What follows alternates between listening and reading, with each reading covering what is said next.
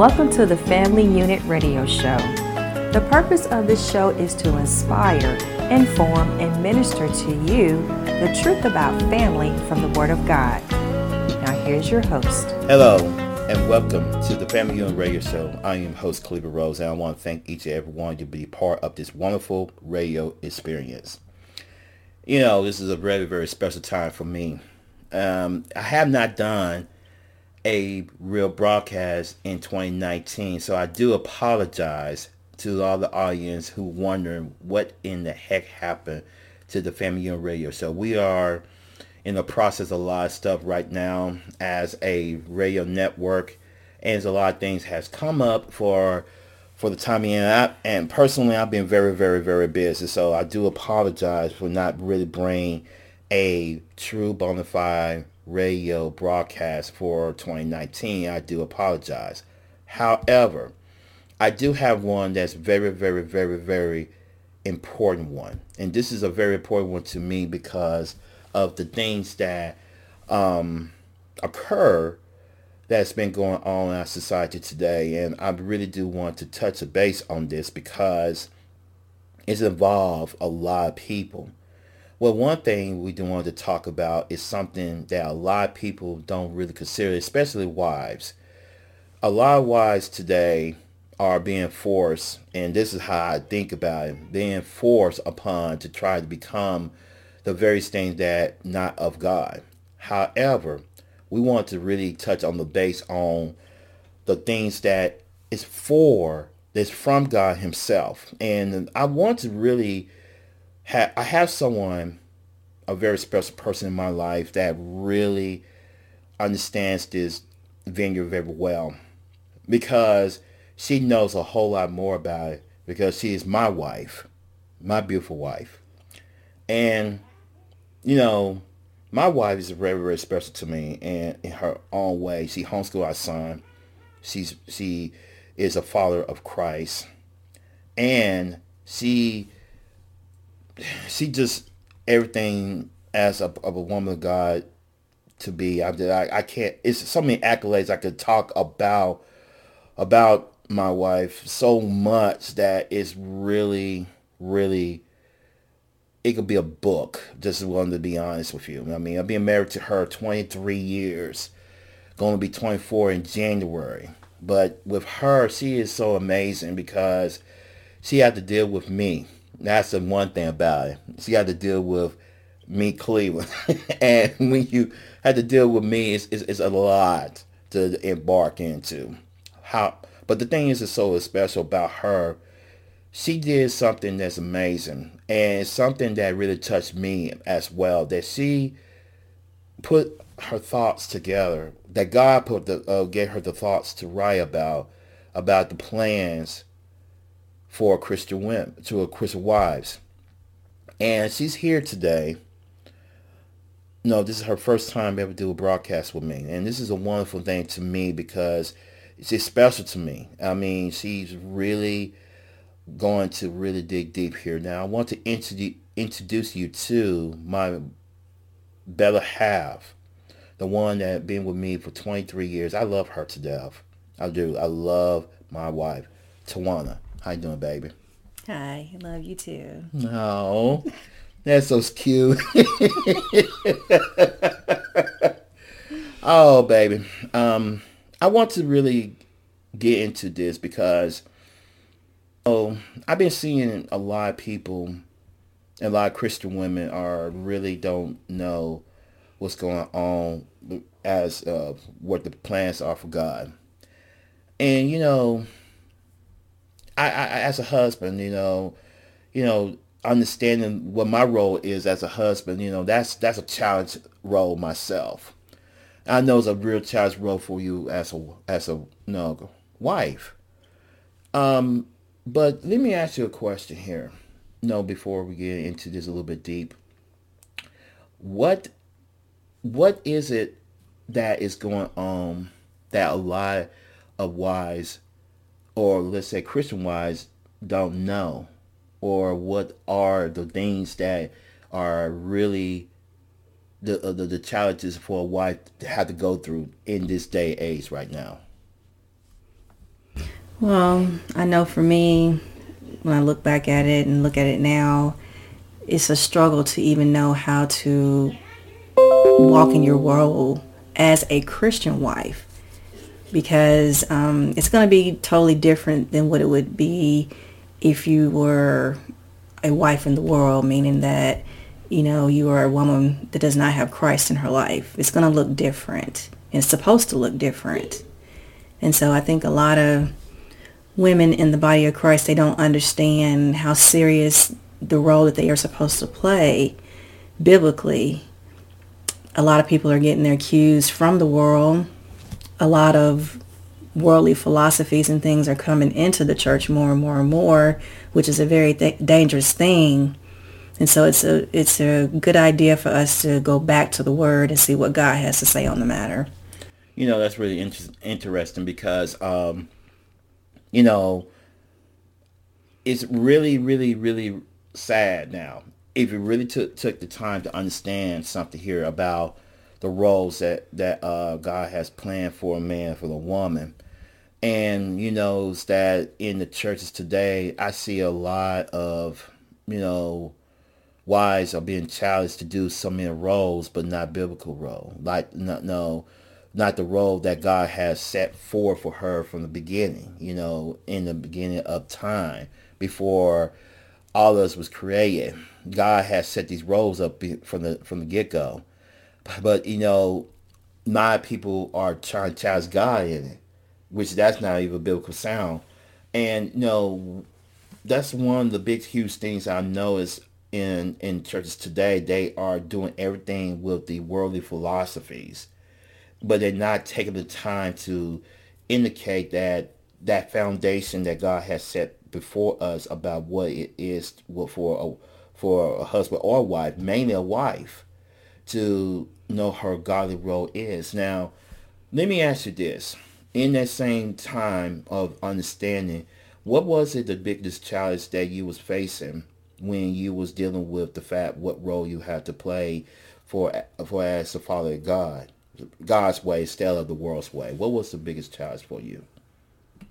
Well, I know as a new wife and also a new believer at the time, I was struggling to know how to play that role out as a Christian wife. And, even though I grew up in the church, of course, I learned as I got older that I really wasn't saved because of misinformation at the church that I grew up in. I didn't see women in the church living the way the Bible says to live as a Christian wife. I really didn't see it. I knew there were some women who were married, but I don't recall them ever talking about how a wife was supposed to act. And so that was not something that I was taught growing up. Then, of course, after having, gotten older and got married and, you and I, once we started going to church, in our married life, I was hearing some things that I had never heard before about being a wife, and I did hear about submission and things like that.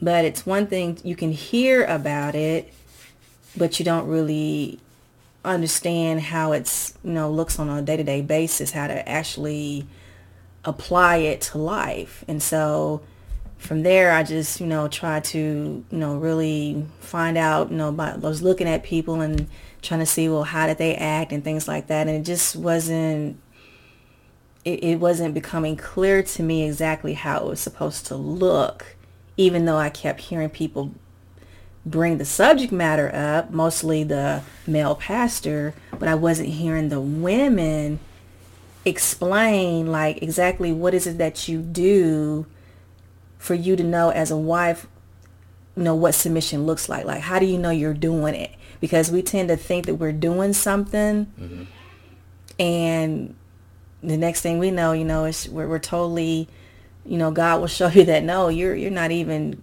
nowhere near doing what I'm asking you to do and the way I'm asking you to do it.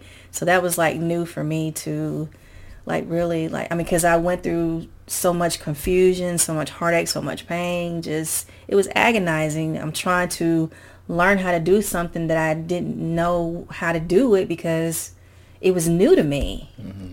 So, yes, and I didn't really have anybody in my life to really show me or, for me to actually see them walk it out. Mm-hmm. And so that in itself, it was just really, really, really hard to just figure out the biblical way to do it. Because I was striving more to be a good wife the way the world says be a good wife. Right. I had that down packed, but I didn't know how to be a godly wife. And so it took years of just so much heartache and pain for me to even come to the place where God could really just get me into, alone and just talk to me about being a godly wife, not a good wife. That's amazing because, sometimes I'm glad you brought that contrast about a good wife and a godly wife. Now, I know we're going to be talking a little bit more as the series go forward, but let me ask you this about that. What does that contrast compare the comparison between the good wife and the godly wife that the world keep throwing out there, that people say that this is the way you should be, but it's not just the world, but it's in the church. And can you give us a little synopsis, not at the meat and the potatoes of it, but just a good synopsis of what it is to be a good wife or and a godly wife? Because some people would think that they're doing the roles of a godly wife, but they actually doing the roles of a good wife.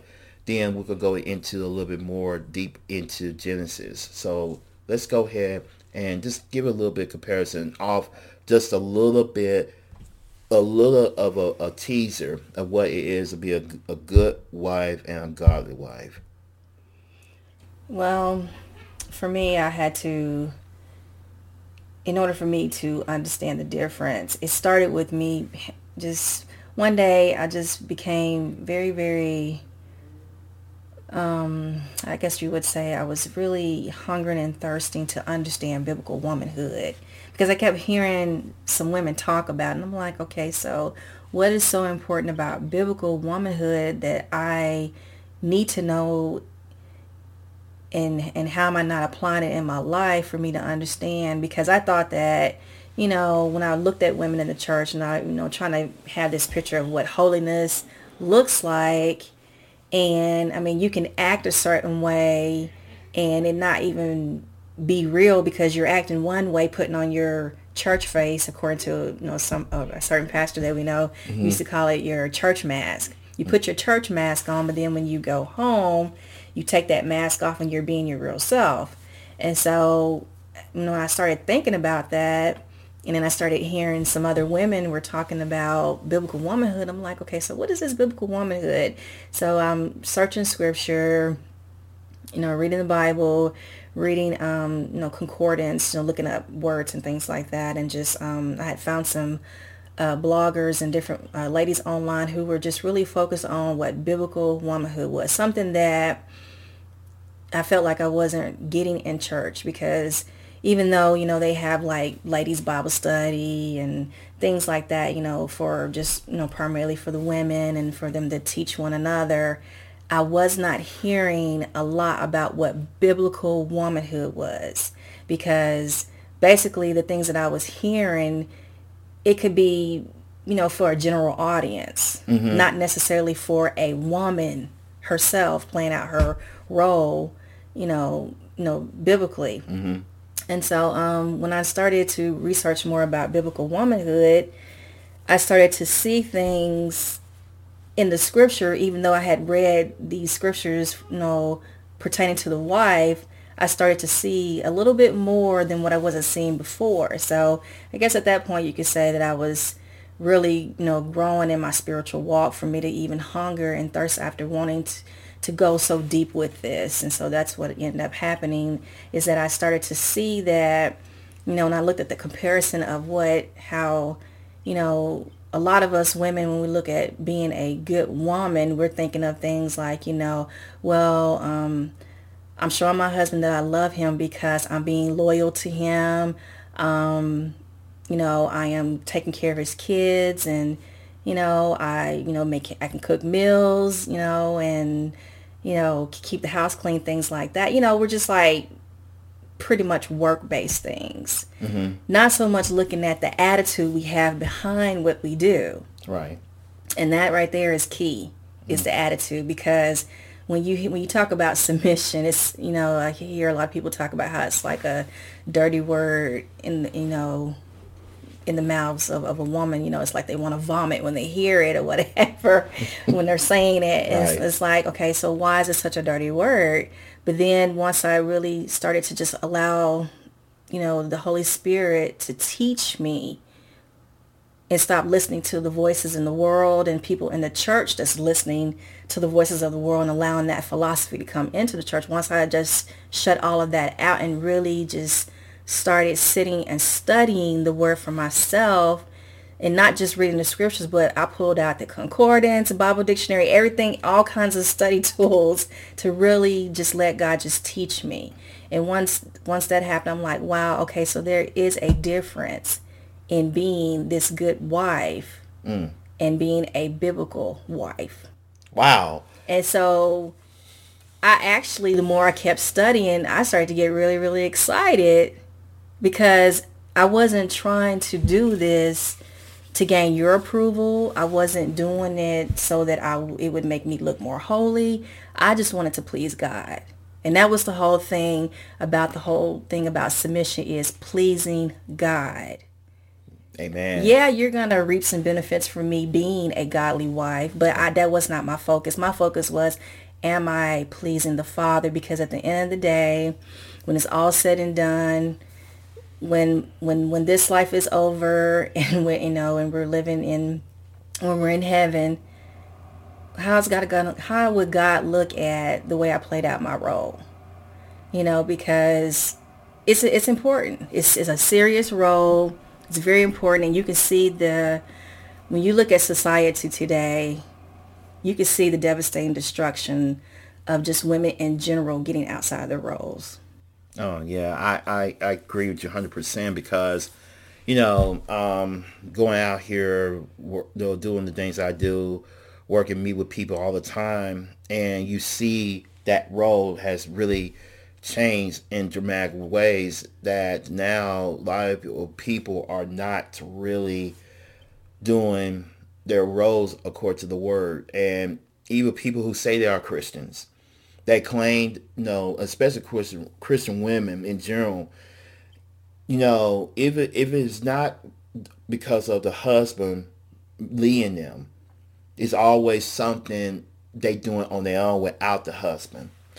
And even from some people will say, well, that's that, the wife, with her voice, she do have a voice, identity in Christ. Because, a lot of times we adhere to the world's philosophy that women have to have their rights, women have to have this, women have to have that. But where's God in that? That's kind of funny. Yeah. I don't feel like any of my rights have been stripped. Wow. By living out my role biblically. I mean, I have a voice. I voice it all the time. Whatever I'm thinking, I mean, I say what I'm thinking. Yeah. I just know how to go about it. But no, I feel freer now than I was feeling beforehand. I felt very, very, very trapped before, but now I'm free. Amen. I am free, and I really just don't care what other people think about what I'm doing. This is what prompts me. I love what you said, baby. That's really one of the beautiful things I love about you, is your honesty. And you really, really inspired me to read. When you wrote this thing, the plans that God has shown you, it really was remarkable. I'm just reading it, because I posted to people on Twitter, all these other places and stuff like that, because people need to see that this is what it's really all about. Because I see what you went through, and I see what you are still going as you learn more about biblical, being a biblical wife. But let's get into something here that a lot of people don't know. I'm going to give you the backstory of this, so you guys understand here what my wife is saying. My wife wrote a post. She started in August, in her blog, and we will give you all the information on her blog in a little while so you can read for yourself. But she did a post, and she did 6 parts of it because it's really interesting about what all the things that was being said. And I was very, very intrigued because she literally dig deep into this, especially Genesis chapter 2, verse 18. And mainly because Genesis chapter 2, verse 18 is a very key element on what does that mean. And a lot of people think help meet as something cliche. In the day we're living in today, back to what she was, what Tawana was saying, what my wife was saying, is about, that today when we hear the word submission, they just cringe. I mean, I hear when we talk about submission, and when you hear women, especially wives, who been married for years, hear the word submission, a lot of them cringe. And they cringe like, why? Why why do I have to submit to this man? But in God's eyes, it's a different kind of persona, because if you are a biblical wife, not a good one, a biblical, godly wife, this is the order God has set before. Now, Genesis chapter 2, verse 18, if we read it here in the King James Version, it says here that and the Lord God said, "It's not good that a man should be alone. I will make him a helpmeet for him." The first thing that God calls a wife to do is to be the helpmeet. Okay, so I want my wife to start this. I want to start displaying what that is. The first thing that God has called wives to do. So, let's go and explain what is a helpmeet. What is it? I mean, well, let's just go to the word. And I'm going to read this from the King James Version. It says in Genesis chapter 2, verse 18, "And the Lord God said, it is not good that the man should be alone. I will make him an helpmeet for him." Now, I looked this up in the Strong's Concordance, and helpmeet is H5828. That means it's Hebrew, the H. Okay. And it's the word Ezer. I think that's how you pronounce it. Yeah, Ezer, yeah, absolutely. And Ezer means a help, aid, or helper. So this is what a godly wife is to be to her husband. That's what the scripture is saying. And this is what I'm continually growing and striving to be myself as I mature with the help of the Holy Spirit.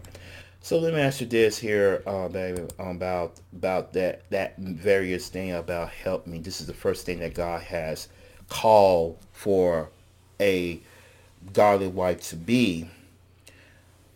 When you hear the thing said, and the Lord says, "It's not good that a man should be alone. I will make him a helpmeet for him."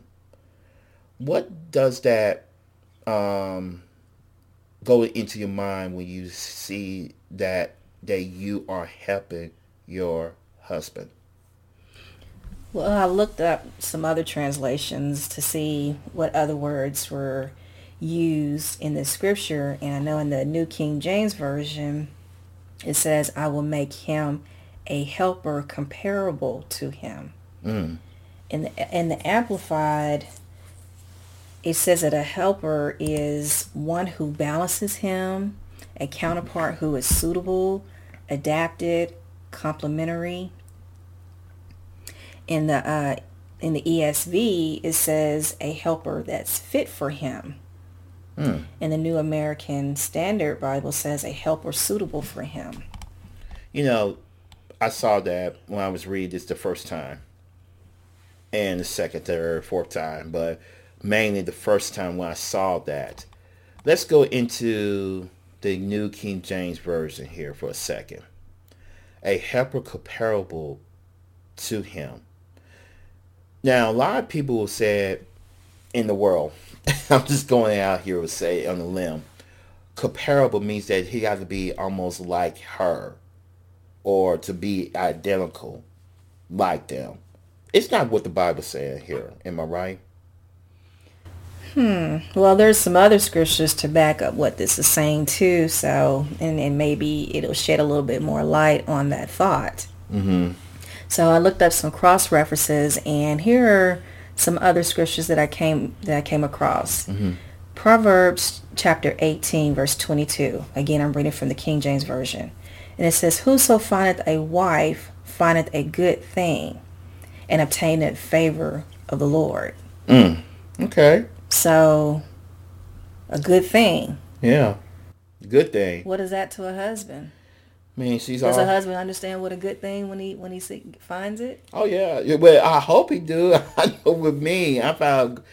No, I call it a great thing. I mean, God has blessed me with you in my life, and when you came in my life, it was a good thing. It was a very good thing, and the main reason why it's a good thing to me that you in my life because you not only because you become my wife, you helped me.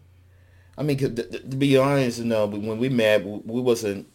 No, we was like two different worlds, but then at the same time, we ended up becoming more comparable. I mean, you helped me in a lot of ways, so much that I cannot describe on this broadcast. It'll be almost 3 or 4 hours. We're talking about how much you helped me, and still not gonna be enough. But into the same thing that we went as a married couple, you helped me in so much that is unbelievable.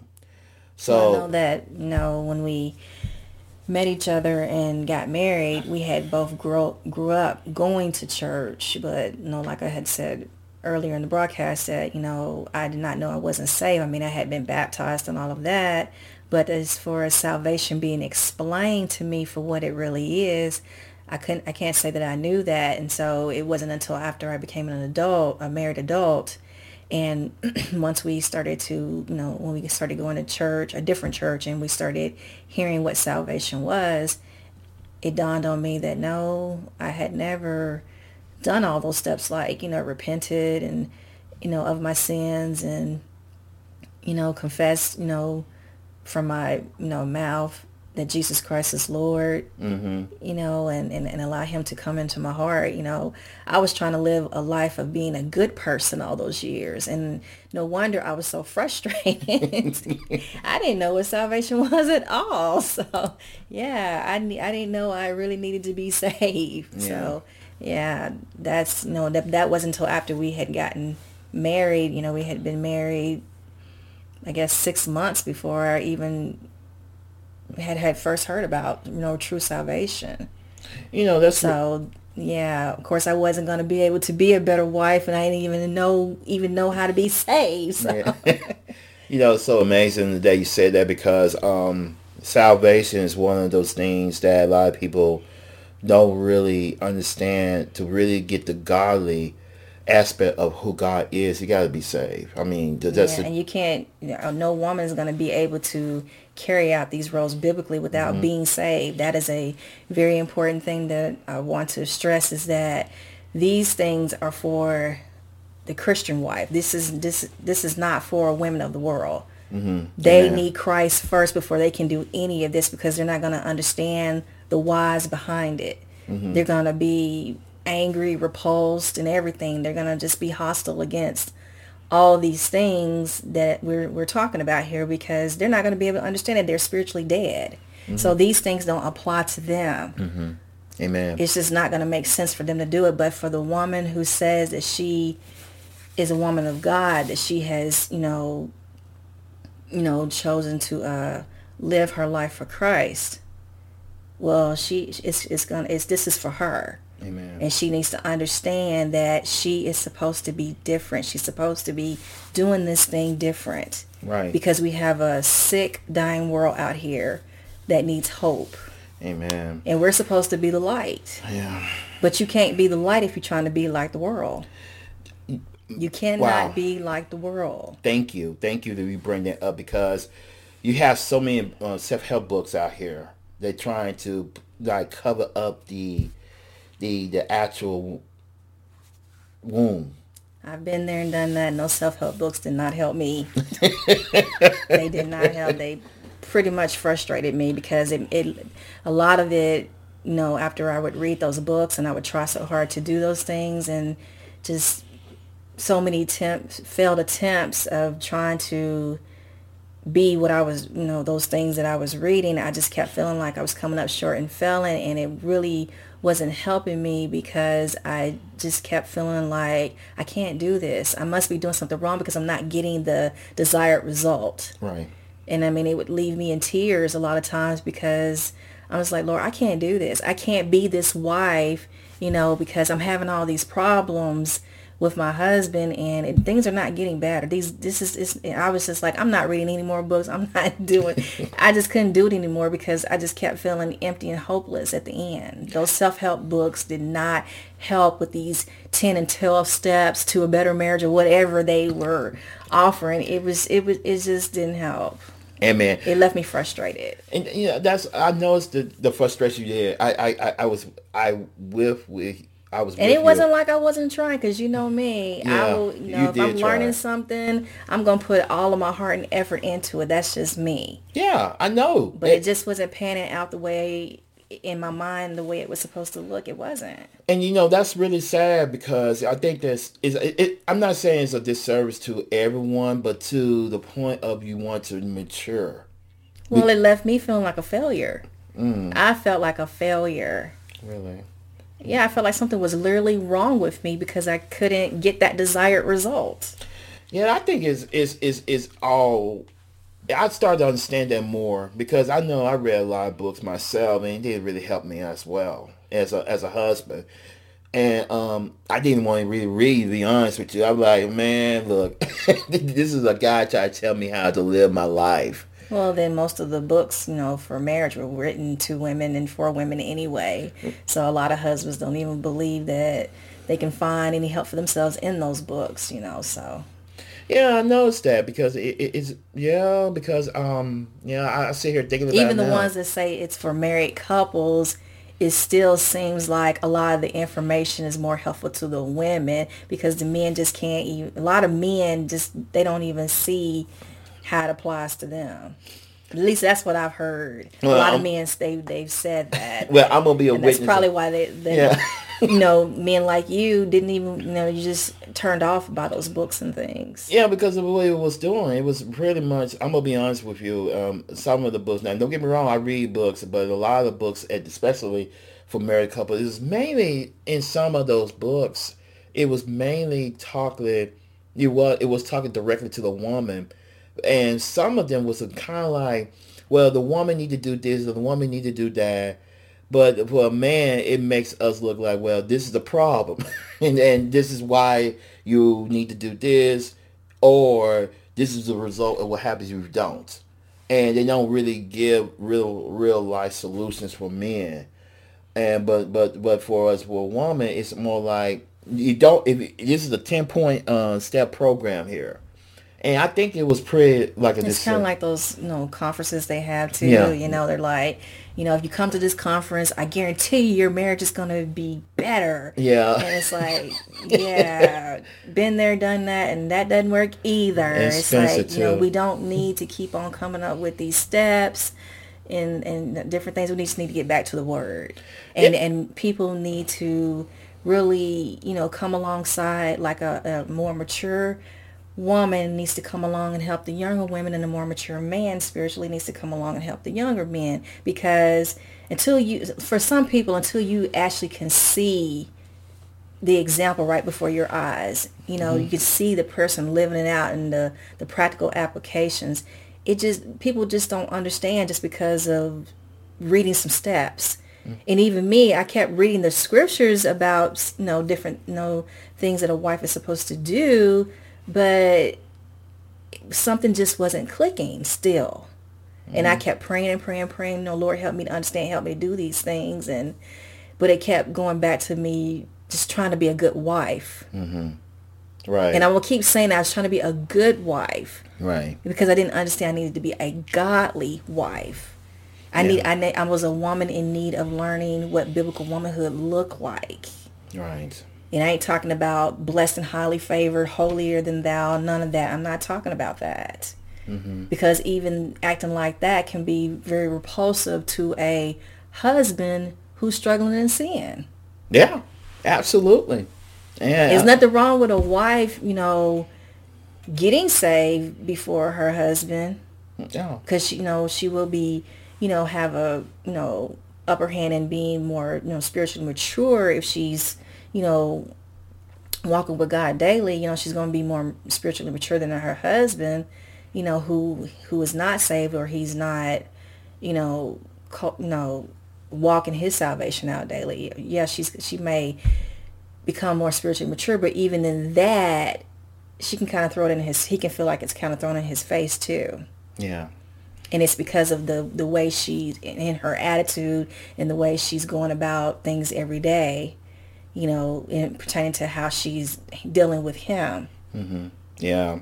And that's not helpful at all. And so when, going to the scriptures and stuff and just reading about these different, ways as a wife is supposed to be biblically, it sheds some light on that whole thing, because I was really missing that. I know a lot of women are really missing it. They read the word and they think that they're doing all these things, and they are still missing it. Mm-hmm. They're still missing it, because it's like you get to a point where you think you're so spiritual. You become so spiritually uppity. And yeah, you can become very uppity spiritually, thinking that I got all this wisdom and knowledge, and then you start looking at him, you thinking, well, he just needs this, he got a problem. Right. You're not being his helper. You're not being his helper by acting like that. That is not what God told you to do. Right. Now you're playing Miss Holy Spirit. And you were not called to do that. A lot of women think that they're just helping their husbands. Mm-hmm. That's not help. Yeah. Because who in your life had to do that to you? Amen. A wife doesn't think about that. Does somebody have to come around nagging at you and do all these things to get you to act a certain way? Yeah. Right. You're right. I know that for me, when I got saved, it wasn't because someone nagged me to death. Right. To get my life right with God. That's not how that happened. That's right. Wives need to really check their attitude and how they look at their husbands and how they act around them, because that right there is going to be key. And whether or not you will have a biblical healthy marriage. I did not say perfect. I know a lot of people looking for perfection. Right. I noticed that. And they looking at other people who look like they have good marriages, and they're trying so hard to get that. Mm-hmm. And that's what I was doing. I'm looking at these marriages like, oh man, that is a blessing, that they have such peace, and look at how happy they are. And you don't know what's going on with people behind their closed doors. Because a lot of the people who I thought were happy, and I thought, wow, it's just their relationship is so blessed. Then all of a sudden something hit the fan, and then here they go getting a divorce. And I'm like, wait a minute, what happened? Mm-hmm. I thought that, things were different. Right. And it's like I kept seeing that over and over and over again. And I'm just like, wow. And that just created a sinking feeling inside of me. Mm-hmm. It's like, wow, if they couldn't even make it, where's the hope? It's amazing you say that, because this is something you said. I love this part here about what you said here. We'll talk about a couple of scriptures in a second, but this part here is really powerful. The notes, what you put on here. It says, do you notice in the scripture it does not say anything about her completing her husband. Now, key word you said is completing. I noticed something here that a lot of, and we're going to talk about this in more detail in just a second here, but this word, when you said completing a person, a lot of times in even churches, especially in the church, a lot of wives try to complete their husband. They never said that in the word of a wife supposed to complete a husband. In this context here, can you elaborate a little bit more about the completing part. Why is misleading? Well, when I wrote that, I was thinking about the fact that in the world, people are looking for their soulmate, and they're looking for that one person that completes them. It's like whatever is missing and broken in them, there's this other person out there that they have that part that is going to, once they meet them and they're married to them, they're going to feel complete, like a whole person. And while the wife compliments the husband in their relationship together, it can become a very beautiful thing. But the thing is that God is the one that completes us. Because Right. if you're looking for someone to complete you, to make you feel whole, now we're talking about another person here who is, has been a sinner themselves. And even after salvation, people are still going to do things that will disappoint you. And so you're going to be looking at this person like, okay, so this person completes me, and you think that they're going to be perfect and never let you down, and they're not going to hurt your feelings, and just whatever. Mm-hmm. And so you're putting so much pressure on the person without you even realizing it. Wow. Because that person cannot do what only God can do.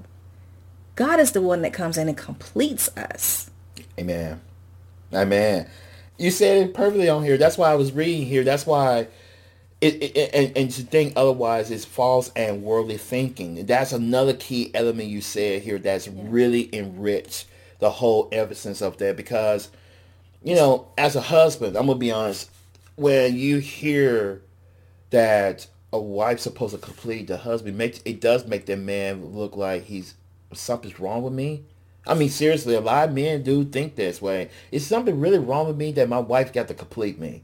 And some guys be rebellious towards God, not to even want to hear God through his wife, because he thinks that she's being his mother. And some guys don't like to be mother. And I don't think that a wife is called to mother their husband. It's there to help her husband. So let me ask you this. And this is really a key point here. I love what you said about this complete. When you see this in the church, because I know there's a lot of women don't understand that you don't need to be that Holy Spirit for him. Because that's basically what he is. Well, it wasn't about, as far as being the completing is not the being his Holy Spirit. What I mean is that, think about the love songs. Mm-hmm. And men and women have this problem, wanting to find someone to complete them. Mm-hmm. So think about all the worldly love songs out there. Absolutely. And they're talking about this one person that comes in and completes them. Right. So it's like, but it's like, at what point do you need God? Yeah. Because people can't do what God can do. That's right. People can't fill that hole up completely in your heart. No. They can't. Because they can't even do it for themselves. So how can they do that for you? That's amazing. It's amazing. So that's what I was thinking about when I was thinking about the completing. Is that this person can't fulfill your every desire and need. That's They just true. can't. No man can do that for a woman. No woman can do that for a man. That's right. And that's why you have to, go back to scripture and know how to fulfill those godly roles. Amen. You're right. I would say like this. Because that's the help that we really need, is in the fulfillment of the roles. Yeah. But for the most part, there's no person on the face of this earth that can complete us. Only God can do that. Amen. Only God can be everything that we need. It's so sad that we depend in our earthly, worldly mind. Without the renewing of the mind, go back to Romans chapter 2. Chapter 12, verse 2. I'm sorry. People miss that point about that they so hyper focus on the world to do something that God. It's like they replace God. Yeah, that's what it is. You're replacing people with God. Right. And God is the one creator, not people. We are channels. And when you become a God or an idol. Yeah, idol worship. That's what it boils down to. It's idol worship. And that's what's going on. And we get so hyperventilated when the idol don't fulfill this need. Fulfill the need that you want them to fulfill. Yeah, and we all guilty of it. And here's the thing, so amazing. I love what you said here. And I love this here that you got to I challenge you to first pray for God to lead you to His truth on this matter.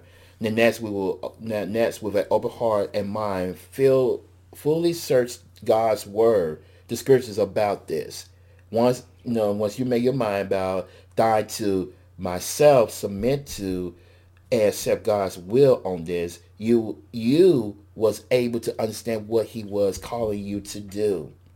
Let me ask you this, and I love your response to this. This is a powerful response.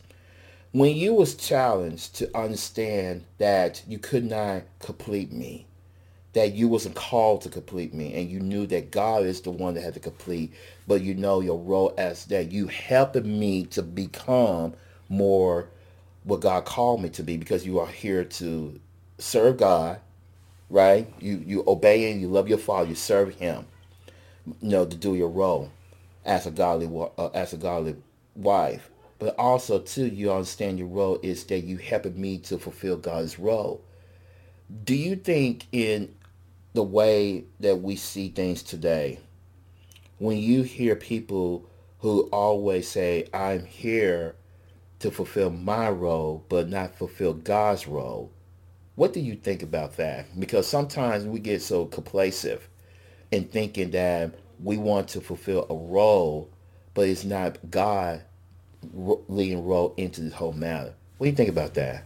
Well, thinking about what I wrote here about, someone completing you, I guess my thoughts was more going in the fact that, back to what I was saying about women, in general, we looking for a man to complete us. So my thoughts was kind of going in that direction that,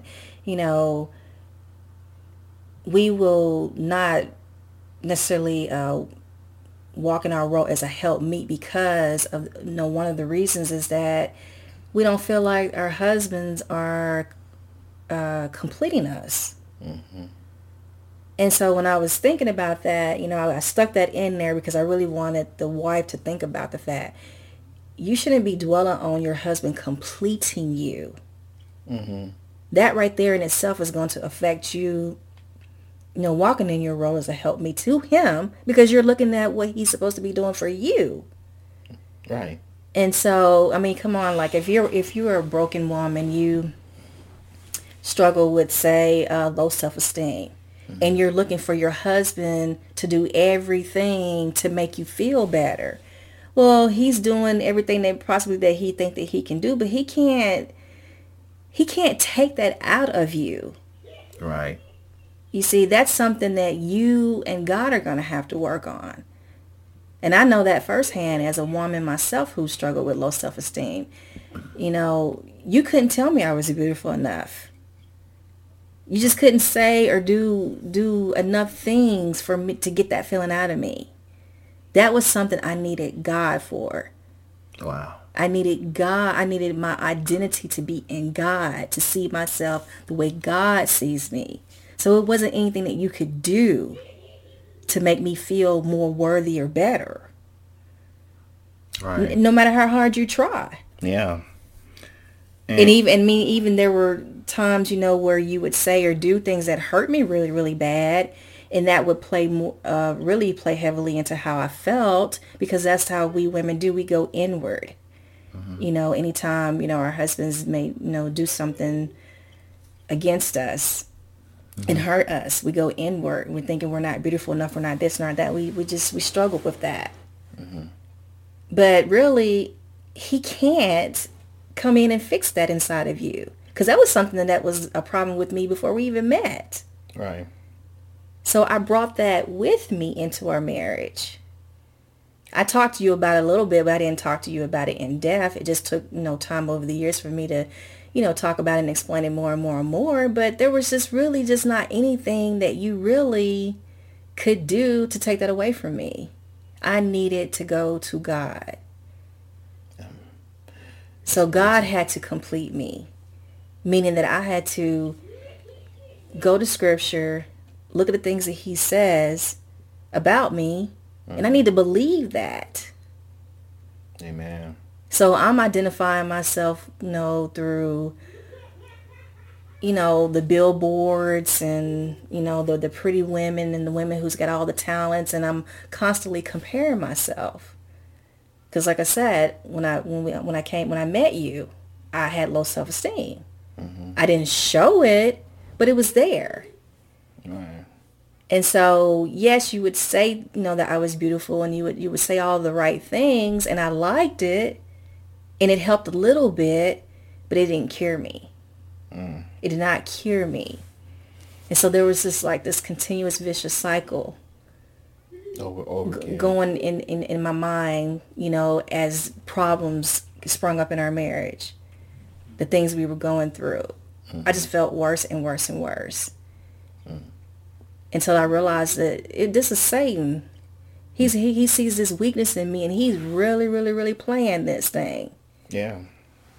Believe me, Satan is a culprit of everything that has struck a chord in our family so much. Only way we could do is that once we surrender to God, to Christ, and make him the center of everything, that's what changed everything. I mean, to really be honest, having God in our marriage, it was vile. And I'm not just saying it as religiously. I'm saying it as truly biblical, because even as me, and a lot of guys, my story was, for me, you got to have God in it. Yeah. I don't see no more. People follow so many people, and they try to mimic people. Yeah. And when you see that, you like, where's God in it? And that's one of the things that hungers me and thirsts for Father God, show me what you say in your word about this. I don't understand what it means to be a godly husband. And God showed me. And still showing me. I'm still learning. I'm still trying to understand. I have to die to myself. And see, that's the thing we don't do enough of. It's die to self. Okay, let's talk about this cross-reference here of Genesis chapter 2, verse 8 here, right here. Let's go ahead and talk a little bit more about this here, okay? Genesis 2:18. Mm-hmm. Okay, let's look at Proverbs chapter 31, verse 11. Mm-hmm. And it says, "The heart of her husband doth safely trust in her, so that he shall have no need of spoil." Wow. That's deep. Tell me something about that. What do you think? What do you think about that more in terms of that? Well, I would say that as a wife, I was thinking about, back in, before, I had written this and some years ago, I was thinking that, I'm a trustworthy and loyal wife. My husband knows he can trust me. But then there were times in our marriage where, of course you said from your mouth that you could trust me, but your actions was not showing that you trust me, because we had problems, with you not being truthful about things. And, I would question, like, no, I'm not giving him a reason not to, tell me the truth. And why would he be that way? And so, I really just wasn't understanding, the struggles, your own struggles that you were going through. And so when I sit here and think about, that your heart safely trusted me, I didn't realize that some of my actions, the way I would react to things, was causing you to feel like, well, maybe I can't share this with her, because you were pretty much afraid of how I was going to react to stuff. Mm-hmm. And so, of course, most people would think that, well, you're a grown man. You should, man up and know better than to do that. But, come on. How many husbands struggle with, being open with their wife? I would say and it's because of their, of how they act. And so a woman being a helpmeet, that's one of the things she needs to come to understand, how to help, and she doesn't want to do anything that is going to cause him to feel like, the way he would react to his mother, when he was a little child, how because, he could be struggling in that area to grow spiritually, and he's just going to need some more time to grow. And so, but for right now, that's just the way he's reacting. Because it's taking him back in his mind to, I remember when my mom used to get on to me about stuff. He does. And so I did not understand.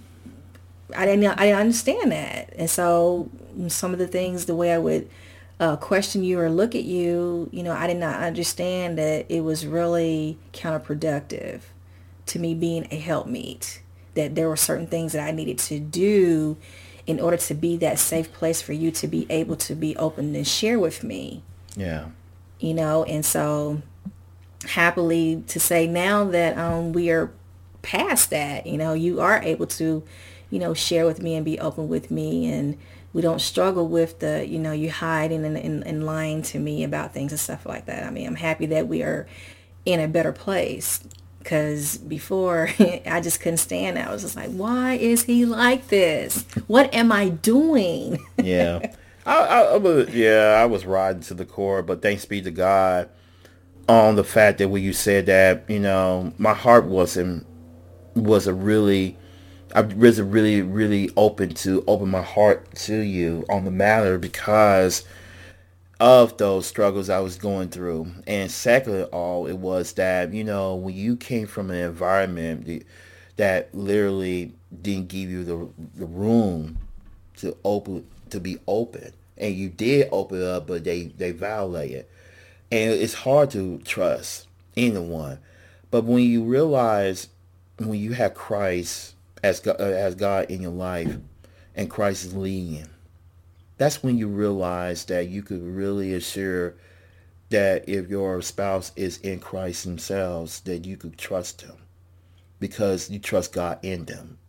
That's what really came to the point of us, is that God had to show me that if you could trust me, you could trust my daughter. That's what he told me. And once he told me that, in the light of knowing that was the hardest thing to do, is to let go and let him do the work in me to really learn to trust.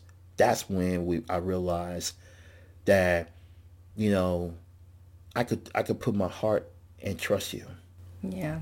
Because I remember you sharing with me before that it came down to the point that it would be that you were thinking you didn't know what I was going to say or what I was going to do. Maybe I would leave you. I mean, it was just all kind of thoughts was running through your head, and you were in panic mode, a lot, because here that you're this imperfect being, and you saw me striving very hard to grow and mature in my own life in Christ, and it was intimidating to you. Yeah, it was. And so you kept constantly feeling like you didn't measure up, and I couldn't I just didn't understand that that's what you were going through. I kept constantly asking you, why are you like this? Why would you do this? I'm trying the hardest I can, and you just never could explain to me why. You had never even got to a point of giving me an answer. You just kept being that way, and then you would say you were sorry, and I'm like, if you were sorry, then why do you keep doing these things? And haven't I proven myself enough? And so, like I said, it wasn't until after we got through, we had to just go through a healing process for you to even get to the point of being able to open up to me and just talk to me, because maybe you didn't understand yourself why you were like that anyway. Right. But now that you're on the other side of that, you do understand why you were like that. And so, as God was, helping me to see, my role as a wife and how I could help, and I didn't know any of this stuff because no woman had told me. I didn't have an older woman in my life to explain these things. The only thing that I kept hearing, men are like this and they're like that, and just a lot of negative things. And so there's this expectancy that a good man would act a certain way. Well, here I am now striving to be a godly wife. I'm like, I don't want a good husband. I don't want a good man. I don't want my husband to try to strive to be good. He's already proven that he can't be good. I'm just messing with you. No, you're absolutely right. But I realized that in my heart, what I was desiring was a godly man. Amen. My heart's desire was to see you to grow in God, so that you didn't have to be a good man, but you would be a godly husband. Amen. And I knew that the only way for that to happen was for you to understand your role biblically the way I was trying to understand my role biblically as a wife. Amen. But I couldn't pressure you to get to that point. There was not there I couldn't nag you there. I couldn't, urge you there. I couldn't do any of that. I had to play my role out differently, and it was the process was totally different from what I had been doing in the earlier years. It required more of me to pray, more of me looking at myself and my relationship with God. I had to stop focusing on, things that you weren't doing. I'm looking at other men and seeing how they are testifying about how they grew in God. I couldn't look at you that way, because that wasn't me being a helpmeet to you by looking at you that way. Because then what ends up happening with a lot of wives is that when they're looking at their husbands like that, they have this high expectation, and they're not extending any grace to their husband, and they are not even looking at the fact that, look at what it took for you to get to your place of growing and maturing. Yeah. You are thinking too highly of yourself right now. Yeah. I'm glad you are moving into these dangerous territories with your husband. Wow. Because, like the scripture was saying, his heart safely trusts in her. Mm-hmm. Well, your heart was not, you said you were trusting me, but your heart was not safely trusting in me because this stuff was in the way. Yeah. It was in the way. You weren't trusting me, because if you trust me, it would have shown. True. You would have been able to share with me what was going on with you, instead of hiding it, feeling like, well, I can't do this because she'll think this of me, or she may do that. No, you weren't safely trusting me. Right. And that hit home with me. That really hit me in my heart, that he does not trust me. Wow. And it's not because I'm not loyal enough as a wife and I'm just a bad wife and not doing, good wife things. But it was just that, on a spiritual level, he doesn't trust me, because this man is hurting. He is hurting. He needs the love of Christ. It's so much that he doesn't understand. And, a lot of women, they want to look outside of the home in areas where they could be ministering to others. Yeah. But your marriage is your first ministry. Right. And you got this hurting husband here. He needs ministering to. And I know one thing I had to realize is that I had to shut out the world and everybody else and what they thought. Friends, family, everybody. I can't be concerned with what they think about what I'm doing right now. This is my ministry right here. Because this marriage is not about me and my happiness. This is about God's will. Amen. And so that's what it boiled down to. I had to get to the point of realizing that I want to work with God instead of against him in this thing. Because this is about him. Amen. This is about him. And so that's what it boiled down to me for, is I had to look at you the way God saw you, as a man who was hurting. It wasn't because it was my fault. Right. Absolutely. Let's clear I used to look at it that way, that I didn't do what I needed to do, or question what's wrong with me and things like that. But it wasn't anything like that. It was that you needed my help. The woman that you fell in love with, you needed her help. I needed to be the one person that you could count on to be there and stick with you, to the end, no matter what. Yeah. And somebody to, you didn't have any hope for yourself.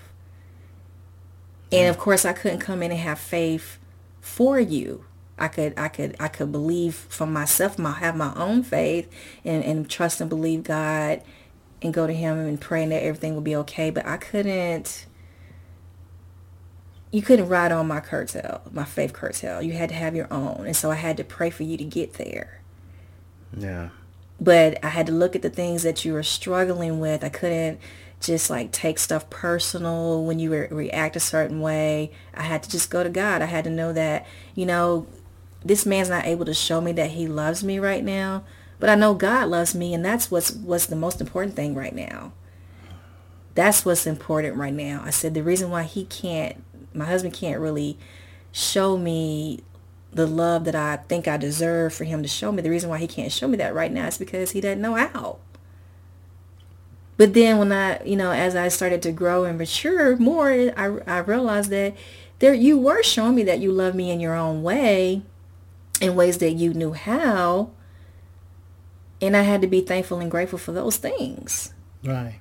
I couldn't just look at how you were missing the mark. I couldn't look at, your faults and things like that. That's not what you needed. Amen. You didn't need me to keep looking at what was wrong with you. You had enough people in the world looking at that. Yeah. Yeah, I did. So, yeah. And so, as I, ended this section of the series, I did a follow-up, which listed like ways that a wife could be a helpmeet. Because, like I said, I struggled with the practical, everyday ways of what it looked like to be a helpmeet.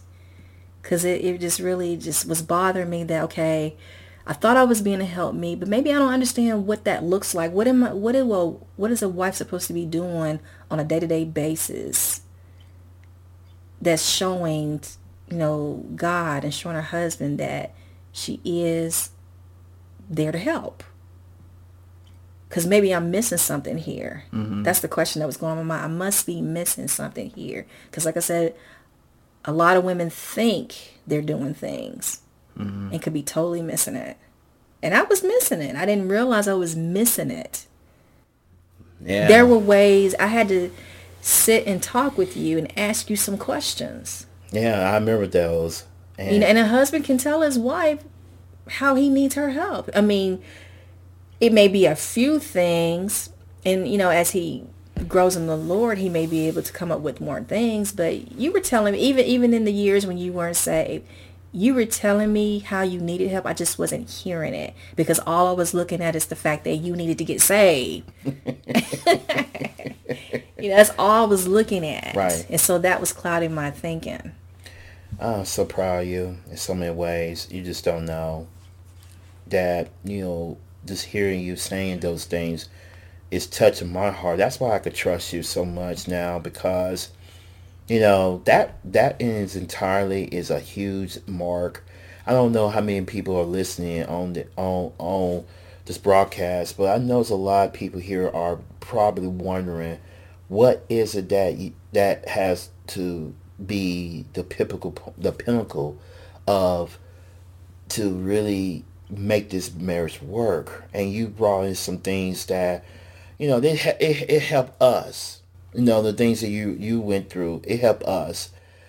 A lot of people, we don't know, but I pray that through this whole series that we are going through will help a little bit, that you going into the Word. These are the things that my wife went through. These are the things my wife encountered and learned. It was for her to know these things, but it's so practical things that any woman, any wife could go and learn, because it's mainly from God's Word. It's not her point of view. It's not her opinion. It's from God's Word. Let's continue on here with this about the second cross-reference here. In Ecclesiastes chapter 4, verse 19 to 11. It says, 2 are better than 1, because they have a good reward for their labor. For if they fall, the one will lift up his fellow, but woe to him that is alone when he falleth, for he hath not another to help him up. Again, if 2 lie together, then they have heat. but how can one be warm alone?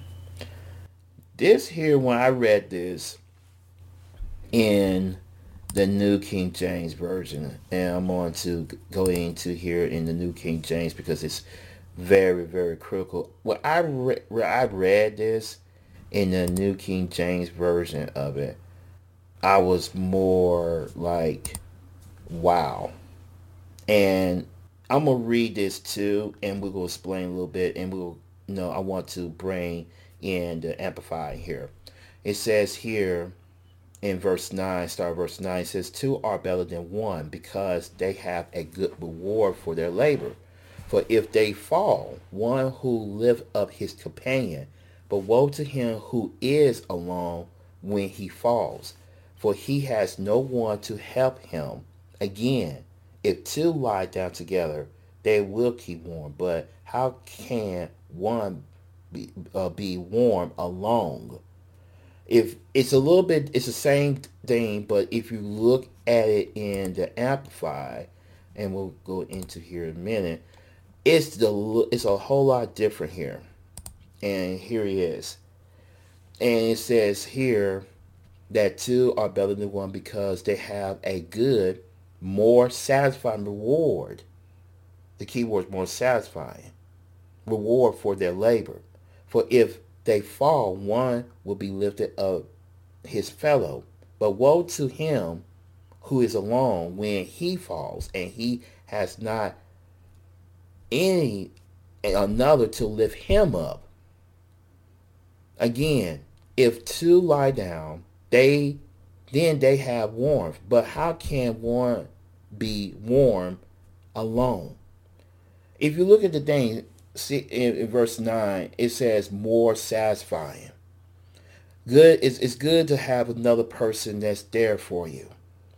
And as a help me, that person is there for you. I'm talking to men here a little bit because a lot of men, I've been hearing this all over. And baby, this is true. Barbershops, you name it. I don't know. The women always want to tell me what to do. No. Women is not called to tell another man what to do. And besides, if she does, she's not doing things biblically. That's the truth to be told. Second of all, a godly woman will do exactly what God tells her to do. But she's there to help you as a husband.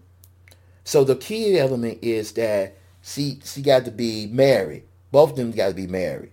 That's key number one. The second key is that not only be married, but you got to understand that God had to be the middle of everything, which that goes to our other part here. But I want to focus on the more satisfying reward for their labor. That means that you are going to be working this marriage. Like you said, it's a ministry. So let me ask you this question here. What do you think when you see that it's good to help help your husband, to help him to do God's role? What does that in practicality, what that means as a helpmeet to help him do his role? Okay, well, I had wrote a list of things on a follow-up post of different ways, some examples of how a wife can be a helpmeet to her husband. Because I had to ask you, for some pointers too, as a man. And then I searched up some more things, of some other things that other people had said. Mm-hmm. And then, of course, before I even hit the publish on the post, I had to ask you to read it to see if you agreed with it, because I wanted to get a man's perspective of what he needs from his wife. Mm-hmm. And so here are some practical ways that a wife can be her husband's helpmeet. One is support her husband in what he believes that he's called to do, which would be his vision. Mm-hmm. Another way is to adapt herself to his calling and endeavors in his life. Amen. Another one, show support for his vision by using her God-given gifts and skills and abilities to help him in the ways that he needs it. Another one, show him that she is loyal to his wishes, his goals and standards for their family. He needs her to believe in him. Another way, she should honor his leadership. She must learn to trust God when she observes weakness in him too. Amen. Wow. Another one, she should follow his lead without grumbling, criticizing, and second-guessing his decisions.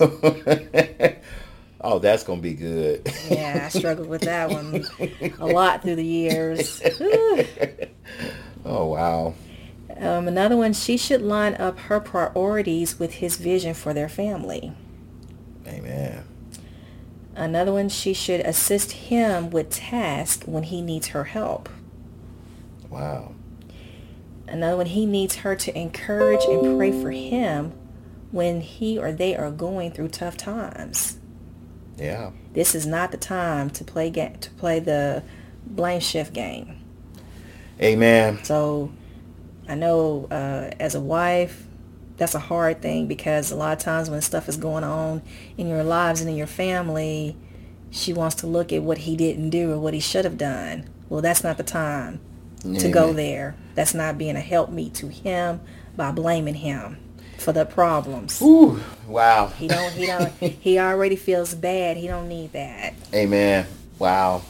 Another thing, she should be enthusiastic, express confidence in him, and praise his achievements, which is being his cheerleader. Yeah, because I know that, when we're dating, you guys, we're not criticizing you. We're being a cheerleader for every little ideal that you have. I know that when we were dating, you used to share all kinds of things with me that you wanted to do. Yeah, I did. And I would just be standing there beside you and like, oh, that sounds so great. And I never said anything bad about what you wanted to do. Amen. Funny how when we get married, that changes, huh? Yeah. It does. It does. I didn't even realize that I had changed, from being that cheerleader to questioning everything. I didn't even realize that had changed after we got married. Wow. Yeah, the next thing, she should try to create a home environment where he can relax and enjoy life. Amen. Amen. And I'm saying this amen for one reason. It's a lot of guys I hear talk about this a lot, saying, man, I want to at least come home without, I already fought people of the world all day long. Then I got to come home, and now I got to deal with this fight at home. I don't want to deal with this fight at home because she's not showing that, look, baby, I appreciate what you have done. I mean, but even some guys, they don't bring that environment to his wife to bring that sometimes. But it's both counters.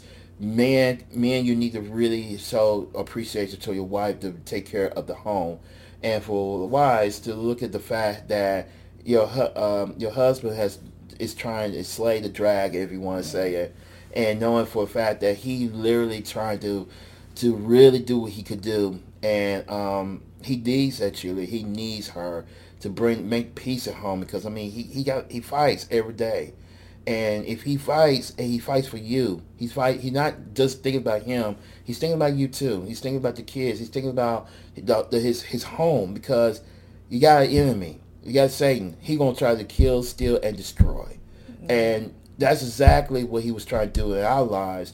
But in the same time, it would be practical to look at the fact that you guys need to come together as one.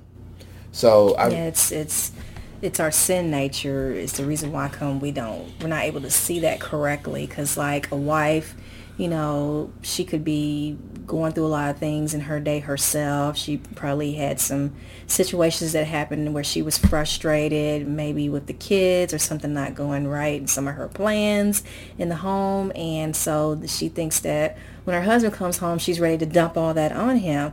But she forgot that, he's had things happen with him, all day long too. Yeah. He's been out there working and, don't know what he had to encounter at work. Could have had some type of stressful situation happen with the boss or another coworker, or maybe on the commute back and forth, just whatever, could have happened. And so, she just doesn't even consider that he may have had a stressful day too. Yeah, And so she's ready to just dump on him instead of let the man come home and, you know, breathe. unwind for a minute.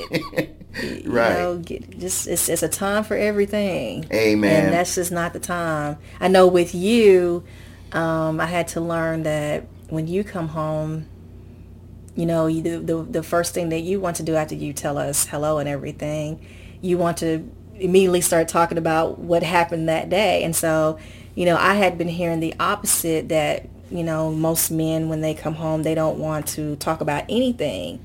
Well, that's not the kind of husband I have. My husband, he actually wants to talk about what happened with him all day. And that's a good thing that you want to talk to me. I'm going to be that listening ear for you. Right. So I learned to, if I had any concerns or anything, I'll just let that wait for a little while and just let you talk, because I'd rather you come home and talk to me and then to feel like you can't talk to me and then you want to go talk to someone else. Well, I don't want to create that kind of atmosphere between us. Right. So instead of you being the husband that don't want no one to bother him or talk to him when he comes home, you come home looking for a listening ear. And so that's what I provide for you. I'm glad you do but that. Then in return, you're always there for me when I need you. Yeah. You are, because I've been there for you. Yeah, I mean, I'm loving when you come and you telling me the things you have to go through, everything else, especially when you need help. And I love to help. The fact, I wish sometimes I'd be at home to make sure that my queen, I call her my queen because she is my queen, that my queen needs help, and the king, as your husband, your king, coming in and help my queen. Yeah, and I know that there have been many times where, like, when you'll call me, on your lunch break, and when you have, a break or something like that, you just want to call and see how we're doing. And sometimes, I may have had a frustrating thing happen to me or something like that, and I don't necessarily just, say it right then and there when you call. Sometimes I'll just hold it back and wait, because I just want that time to just be, a release time for us to just enjoy hearing from one another. And so it's just hey, how you doing? And, I'm just happy that you called, and, I want that to not get in the way of our love for each other. And so I just save those things for later, because I just want it to be, just like a little, couple time. talk about something happy and good, yeah. And, make each other smile. And, yeah. You may need me to brighten your day at the moment, because I don't know, you go through a lot of stuff at work. So the last thing you need is for me to just dump my load on you. I know you don't care about me doing that, but I just think that, I want to save you from having to have one other thing on your mind. I want you to go ahead and just focus on what's going on with work, and everything else can wait. Yeah, that's how. Because you need, you don't need a lot of stuff on your mind. So that's why I love you so much, because of that reason. I don't want you stewing over something and then you can't focus on what's going on at work. Right. So I do that on purpose, so that, to give you, we don't need to give you more of a headache than you already got. So we can wait. I mean, if it's something in an emergency, I'm not talking about if it's an emergency situation. I'm just talking about something that I know it can wait. Right. So that's I love about the practical. Do you have some more practical? I know you got some more there, because I got a couple more things here. Let's see. We talked about creating a home environment where he can relax and enjoy life. Okay, another one would be she should seek his counsel on spiritual matters. That was something that I had to learn, because, like I said, I started walking with the Lord, before you did. And so it's not like I would come to you and ask you questions about spiritual matters, because I'm, beforehand I'm thinking, okay, well, what can he tell me? He's not working with the Lord, look how he lives his life. But that was not good, because how am I helping you to come to the Lord if I'm acting like that? A lot of times wives are like, my husband, he doesn't want to read devotions, and he don't want to read the Bible, and, get involved with spiritual matters, things like that. Well, because, for one thing, have you invited him? And I'm not saying make him feel bad for not reading the Bible and do devotions. I'm saying, like, for instance, just do you have conversations with him and, like, maybe, say, honey, I would like to share this scripture with you. And then, would you like to hear it? And then he's like, yeah. So then you read it and you ask, well, what do you think about that? Right. I mean, what's wrong with doing that? Because that right there will help to pull you into, starting to think about the things of God. Yeah. And I know that when I started doing that, coming and asking you questions, you started to like it. Yeah. And eventually you started reading the Bible. Yeah. Because I remember before, I'm like, okay, well, what safe person doesn't want to read the Bible? You didn't want to pick it up, don't want to read it. But it's like the more I started asking you questions and you started to see that I wanted your input, at some point you started wanting to open up the Bible and read for yourself. Yeah. Maybe it's because, you saw that I was actually coming to you instead of looking at you as this person who don't know what they're talking about. Yeah. Maybe you felt disrespected in that sense that, oh, well, she can't learn nothing from me, she got to learn from everybody else and I don't know nothing. Yeah, I did felt that way at one point in my life, but I realized even from that standpoint, it wasn't your fault. You didn't know, but I didn't know. You didn't know, baby. But the thing was, that got me to see God. I'm glad you did invite me. Yeah, because I remember beforehand, earlier in the marriage, I was hearing women say, well, put scriptures under his pillow and stuff, that he don't know and he's going to sleep on it. And, circle the bed and, all these different things. Put scriptures up on the bathroom mirror and they're telling you all this bad advice, something that an unsaved man really don't need. Yeah. That's going to make him really angry at God and not even want to have anything to do with him because, it's like you preaching at him. He don't need that. Yeah, and it's true. Again, I'll go back to asking the wife, who had to do that to you to get you to come to Christ? Right. Did somebody had to treat you like that to get you to want to come to Christ? So you have to think about that as a wife, the way you're doing things. Mm-hmm. I mean, it's just like that 2-year-old child just constantly just like, mommy, mommy, mommy, mommy. You're like, what? And that's how you probably sound to your husband when you're constantly coming at him and he's just like, oh, and then you're trying to do stuff in front of his face. And, I'm going to pray and read the Bible and do all these things in front of his face. It's like you throwing it up in his face. He don't need that. No. God ain't never told us to do that.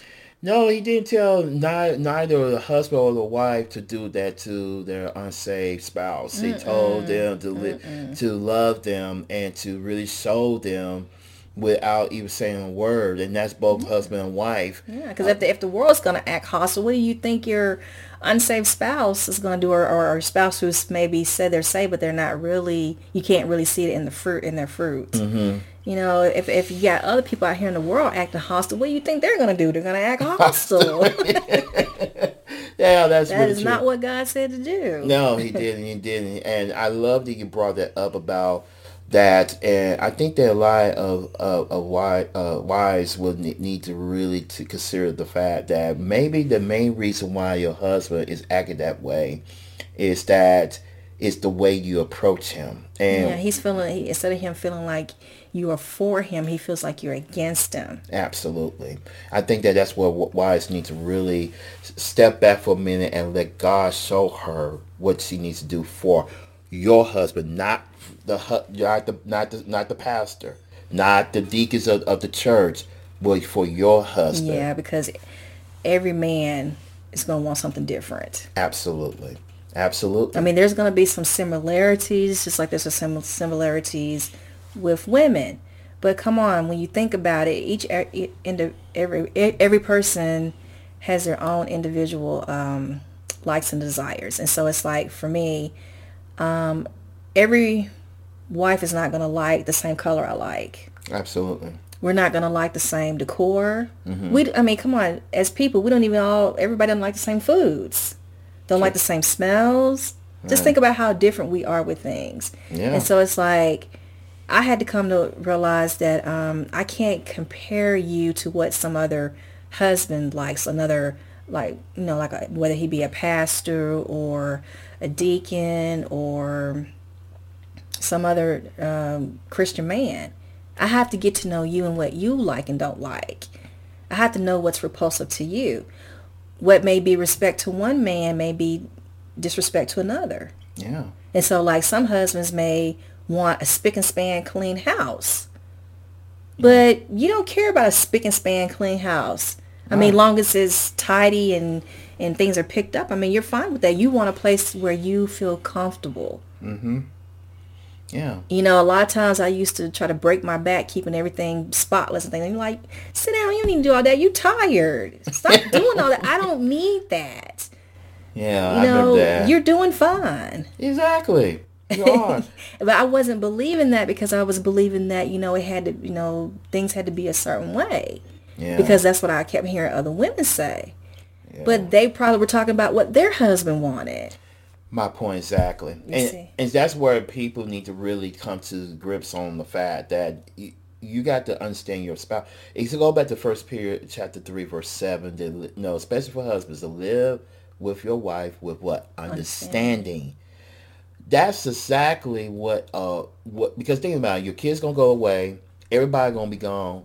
It's gonna be you and your spouse. So you got to live with understanding with each other. You can't just go in the whole thing and assuming they like certain things because other person said they do. It's not your wife or husband.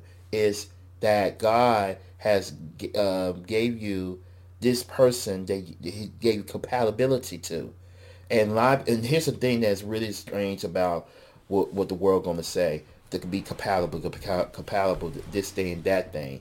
Is that they always trying to figure into a belief that is not God. God gave our spouses to us for a reason, to balance each other out.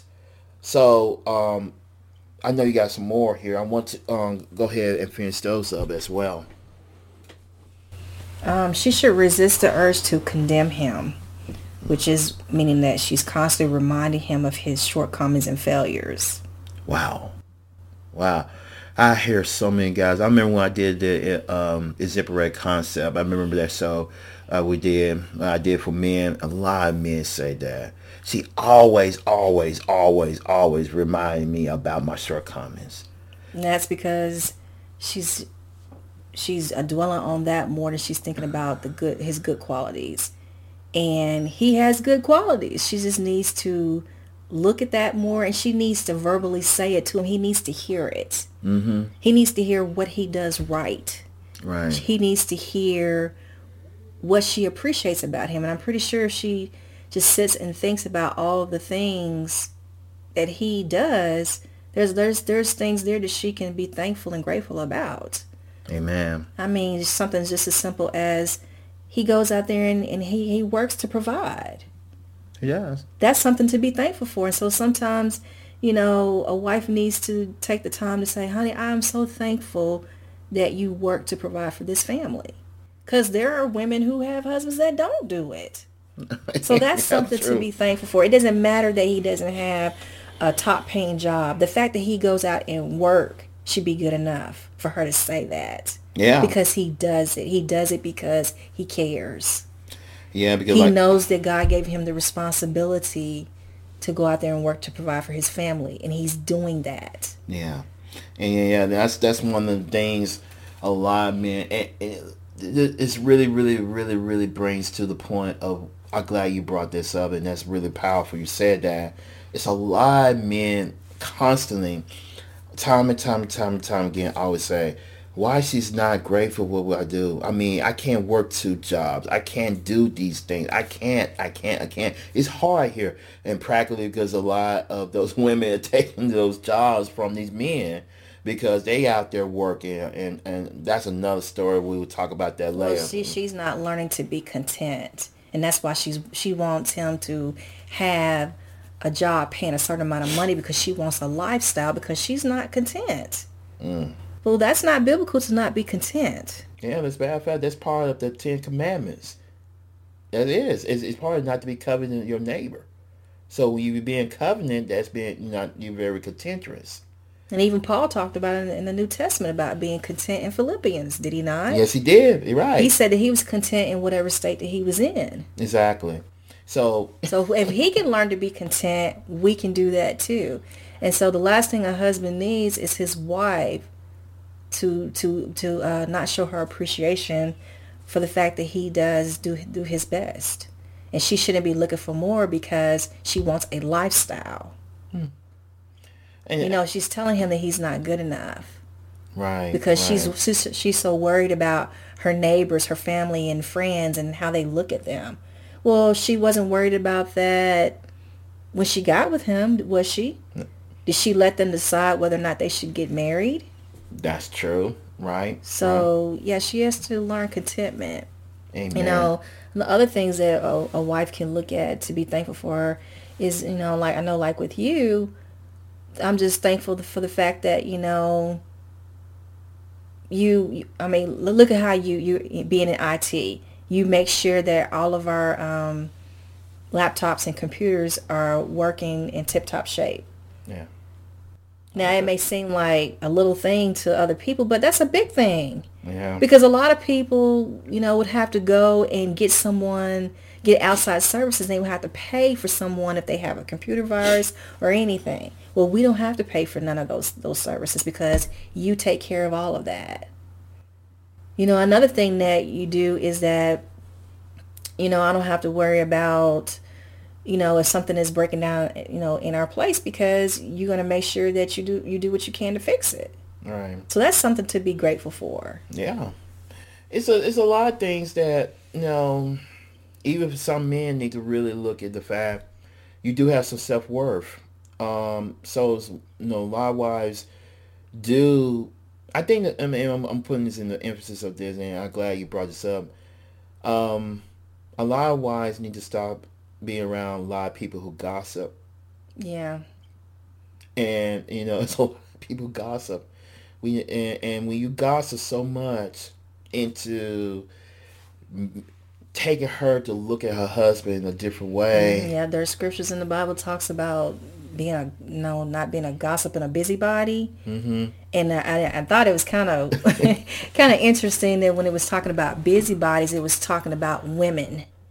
When I was reading the scripture, and that's going to come in a later broadcast, but Yeah. when I was reading the scripture, and I came to notice that I'd seen the scriptures, many times before, but then it dawned on me that particular part in the scripture, it was talking about wives and women being busybodies. I'm like, wow, wow! It wasn't even talking about men; it was talking about women.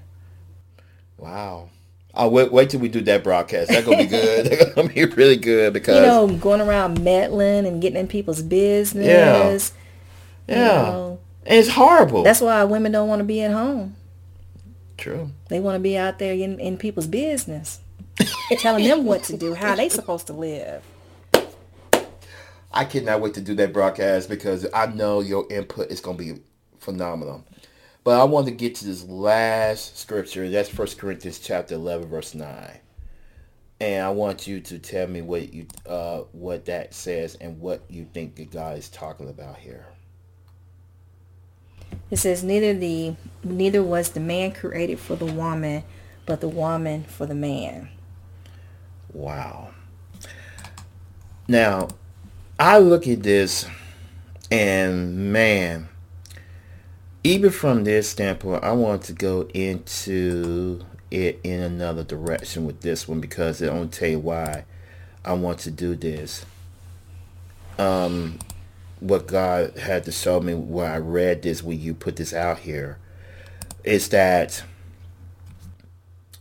God, what man was not made, neither was man created for a woman, but a woman for a man.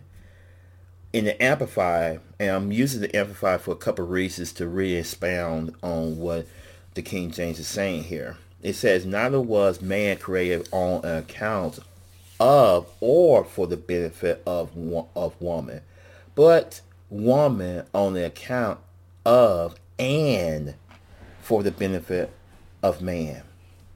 The key things that was said is that man was never created for a woman. Okay? But the woman was created for the benefit for the man. That means that a woman is there to help a man. That's it. That's the bottom line. That's what it says in Genesis 2:18. Right. That it was not good for the man to be alone. Right. Absolutely. It didn't say it wasn't good for the woman to be alone. Right. Because woman was not even created yet. Right. So when you hear, and we'll talk about this in another broadcast too, when you have so many people taking the scriptures out of content and trying to put women, or matriarch women, to say that God made a man for a woman, that's not biblical. 1 Corinthians chapter 11 verse 9 says it. There's no scripture that I've read that said that. I know. That man was made for woman. Well, you got feminists doing that today. They trying to change. What Bible are they reading? Yeah, that's what I'm wondering. But they reading something. They not read. I think they are making up scriptures to try to fit their narrative. But see, God is not pleased when the leaders of the church not correct them. Are the leaders of the church reading the Bible? That's another question. Because I hear a lot of people preaching their feelings. Yeah. And they use scriptures to justify their feelings. Mm-hmm. But are they preaching and teaching true biblical scriptures? Do they have it's like you're seeing less and less of people in the church having a biblical worldview. Yeah. I noticed that, as these last days are approaching more and more, mm-hmm. I see more people that go to church having a worldly worldview, but they don't have a biblical worldview because they're changing what Scripture says. And a lot of what the world, their philosophies and things that they've come up with, they're bringing those things into the church and trying to make those things fit with Scripture. That's exactly what's going on. And there's no wonder why so many people are confused and unhappy. They're not happy in their walk with God. Yeah, that's why I see a lot of wives and a lot of husbands and wives, especially in a lot of couples, are going downhill because their worldview is different. It's not biblical. Even, I thank God that God has really transformed our marriage into something that's going to glorify Him. And that's one of the biggest, huge things what people need to understand. We need to let God, because like you said earlier that marriage is a ministry. And I don't think people understand why marriage is a ministry anymore. So once we go through this series to understand that the marriage is a ministry and understand why God called a wife of the godly role, not good role, godly role. Yeah, we're not called to be good wives. We're called to be godly wives. And I know for me, I had to stop looking at my own happiness. Amen. Because a lot of us, we just trying to find things that make us happy. Mm-hmm. Well, once I kick that to the curb and say I want to live for God and, I want His righteousness to dwell in me and I want to live for His purpose because He made marriage for a reason. Mm-hmm. And it wasn't for my happiness. No. It wasn't for me to be focused on my happiness. Once I started to realize what I needed to do, I started to be happy with what I was doing. Amen. I started being happy with the direction I was going. There was peace, mm-hmm. Knowing that, I am pleasing the Father. How can you not be happy pleasing the Father? Thank you. The one person who's not hard to please when you think about it. Amen. He's not like us. Yeah. He only asks for so little. When it seems like a lot, yeah. But He's really asking for so little compared to what we as people, because we are so complicated. We're so fickle. Yeah. One minute we're happy, the next we're not. You're so right. But We God, do. he doesn't change. Amen. He does not change. Absolutely. So when I realized that God's not really hard to please at all when you think about it, you just have to obey him. That's right. Obedience is better than sacrifice. I had to just let that roll over in my mind over, over, over. Yeah. Obedience is better than sacrifice because you think about it, you are doing so much sacrificing. You know, you're like, man, I sacrifice this and I sacrifice that. And you get so mad and angry and upset at all you sacrifice. Mm-hmm. You're right. But God is asking you for obedience. He is.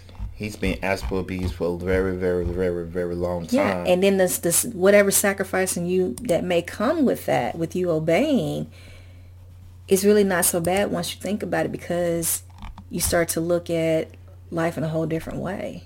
Yeah. And you know it's so powerful. You start to see the purpose, the ultimate purpose, which is nothing compared to what anybody in this world is striving for at all. It's something so much more greater. Amen. Amen. Amen. And that's one of the things that it goes back down. And it reminds me here in 2 Timothy chapter 3 verse 16 about why the word of God is so powerful. It's that all scripture is given by inspiration of God and is profitable for doctrine, for reproof, for correction, for the instruction in righteousness, that the man of God may be complete, thoroughly equipped for every good work. You got to have God in it. God, the scriptures is from God. Everything about him is from him. We need to do, like you said, obey him. Yeah. So I think that what we're going to do here, we got a whole lot to talk about next week. Oh man, I can't wait because, wow, we got a lot to talk about. And baby, I do appreciate you so much. I mean, I'm telling you this, for you just to be part of this is entirely it's wonderful. And wait till we get into next week with it. And I want to encourage you all to be part of this. Now, I want to really make this, we're going to pray. I want my lovely wife to pray for the godly wives, and and the thing is, before we close, if you want to, you want to go to her blog, and we're gonna post this on our website as well. It's mylifeoutsidethebox.blogspot.com. But when you don't need to put the O, is a 0. Okay, so just to let you know, it's my life 0 UTSIDE thebox.blogspot.com. You go to there and you will go ahead, and when you get there, you will see her blog and the whole thing about what we talk about here, the whole series, everything. We're gonna be talking in great detail about it. And but you do need to understand, God really do want you to have a fulfilled marriage, but it's not going to be the world's way. It's going to be his way, no matter what. So I want my wife to pray for the godly wives, and I'm going to pray for everyone after that. So I want her to go ahead and start with the prayer.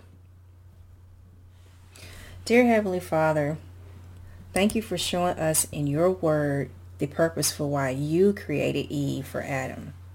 You are the one who said it was not good for man to be alone, and you created a helpmeet for him. This shows us wives what your purpose is for our own marriages. Forgive us, Father, for not obeying you in this, either through our lack of knowledge of the scriptures or by not submitting to you through willful disobedience.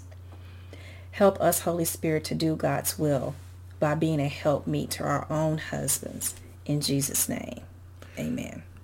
And Father God, thank you so much right now. We pray that everyone who's listening into the sound of our voice, that you, Father, is the one who brings us together.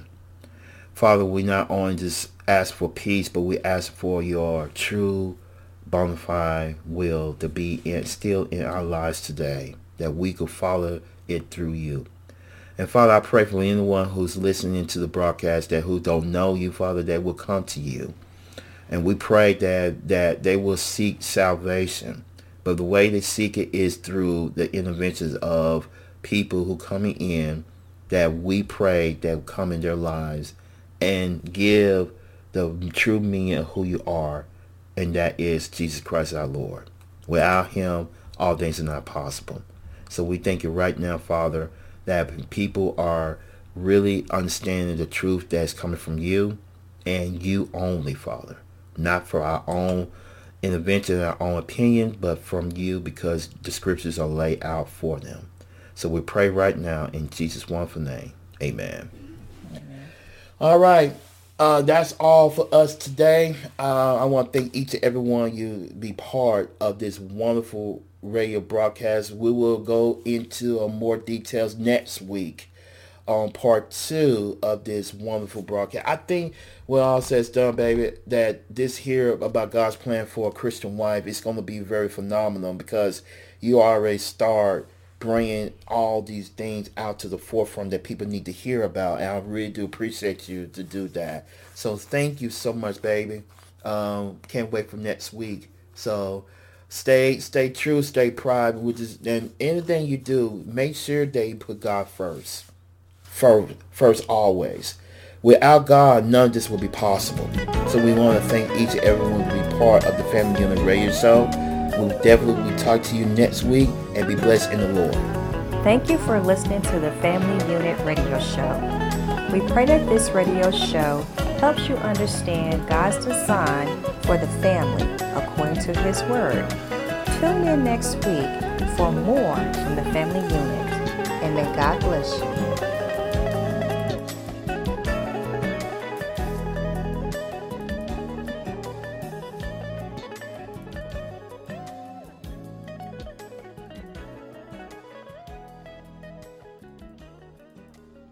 The Family Unit Radio Show is copyrighted by the Resilient Christian Radio Network.